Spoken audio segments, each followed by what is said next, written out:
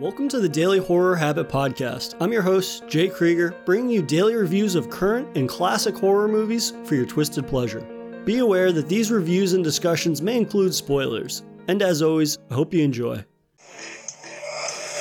Most of them, they can't hurt us. Most of them don't even want to hurt us. But there are exceptions. Is it bad tonight? Oh, bad? It is my professional opinion. We should get the hell out of here. Now.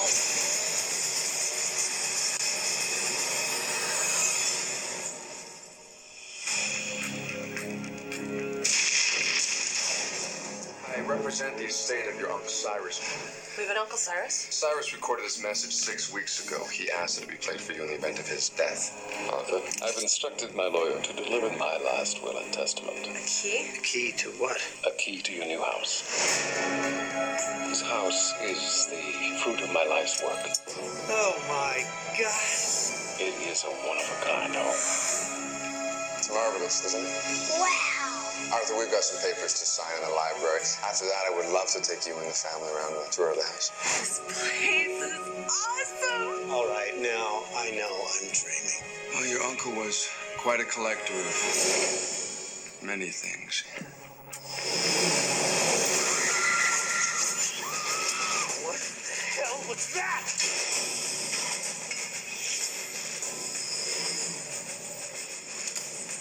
You're wasting your time.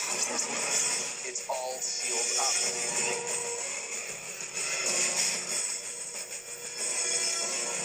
This house is not a house. We're in the middle of a machine, powered by the dead.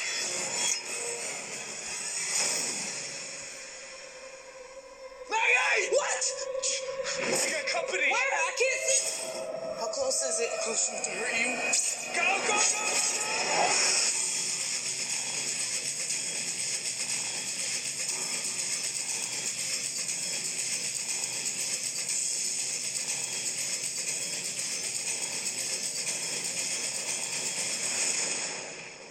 Can I rely on you not to get me killed?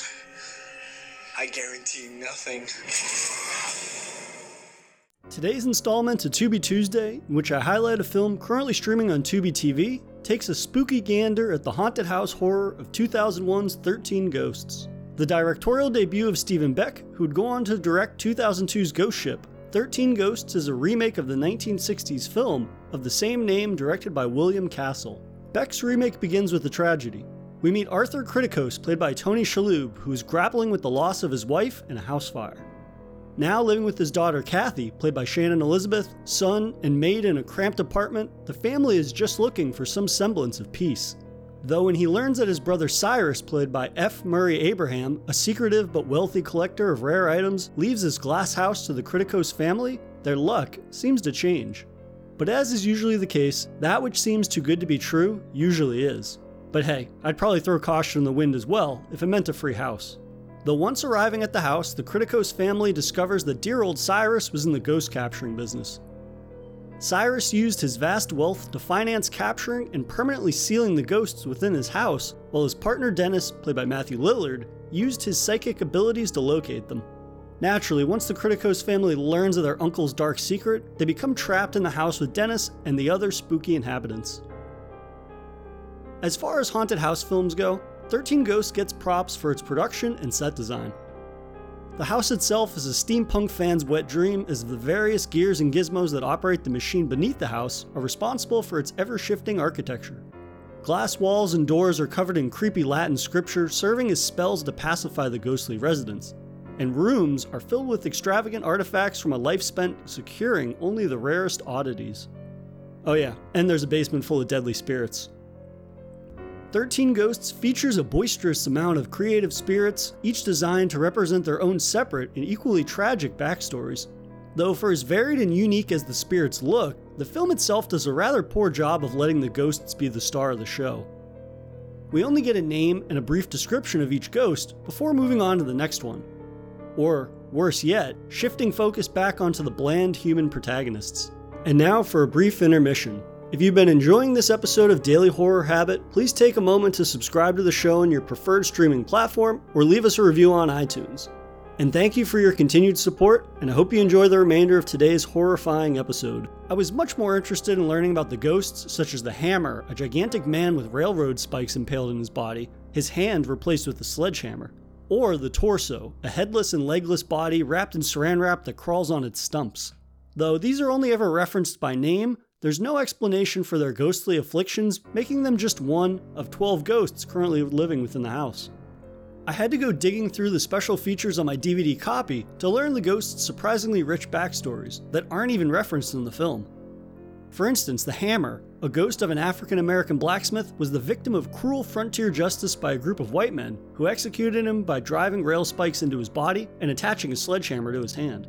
Whereas the Torso is the ghost of Jimmy the Gambler Gambino, who after a losing streak tried to renege on a bet and wound up getting dismembered, wrapped in cellophane and tossed into the ocean. Which is why his cellophane-wrapped head appears next to him and always screaming. While these may not be the most elaborate or original origin stories, they provide context to the ghosts and the reason for their horribly disfigured features. Context gives them more emotional weight, as each is very deadly, they are tragic figures rather than being malevolent for the sake of it. It's a shame that more emphasis wasn't placed on the ghosts themselves, as their human counterparts are nowhere near as interesting or inspired. Try as they might, Shalhoub and Shannon don't elicit much emotion outside of their cliched trauma tropes. Even the ever-eccentric Matthew Lillard does little to stand out, as his performance is largely regulated to screaming and drooling as a result of his psychic powers overwhelming him, or serving as an exposition dump for the reasoning behind the ghost's presence. And then there's the film's narrative, which is far too intricate for its own good. So just why the hell did Cyrus have such a wild, ghost-filled house? We learn that the monstrous machine in the basement of the house is powered by the captive ghosts, and allows its user to see the past, present, and future. The only way to destroy the machine is to create a 13th ghost from a sacrifice of love.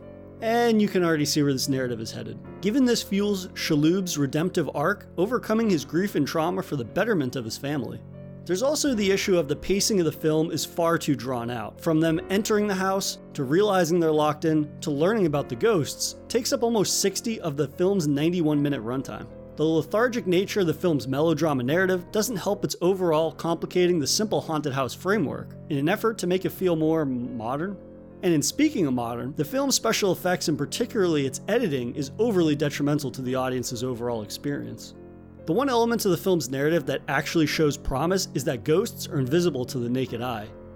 Thus, characters must don special glasses to be able to see these ghostly apparitions. Though, the execution of this is so flawed that by the end of the film, it really just annoyed me. There's a weird strobe flashing effect that has ghosts pop in and out of scenes. This is done to show the perspective parallels between wearing the glasses and the naked eye.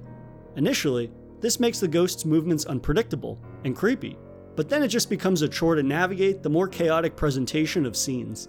This effect doesn't do the film's jump scares any favors, as it comes across as more of a nuisance than fear-inducing.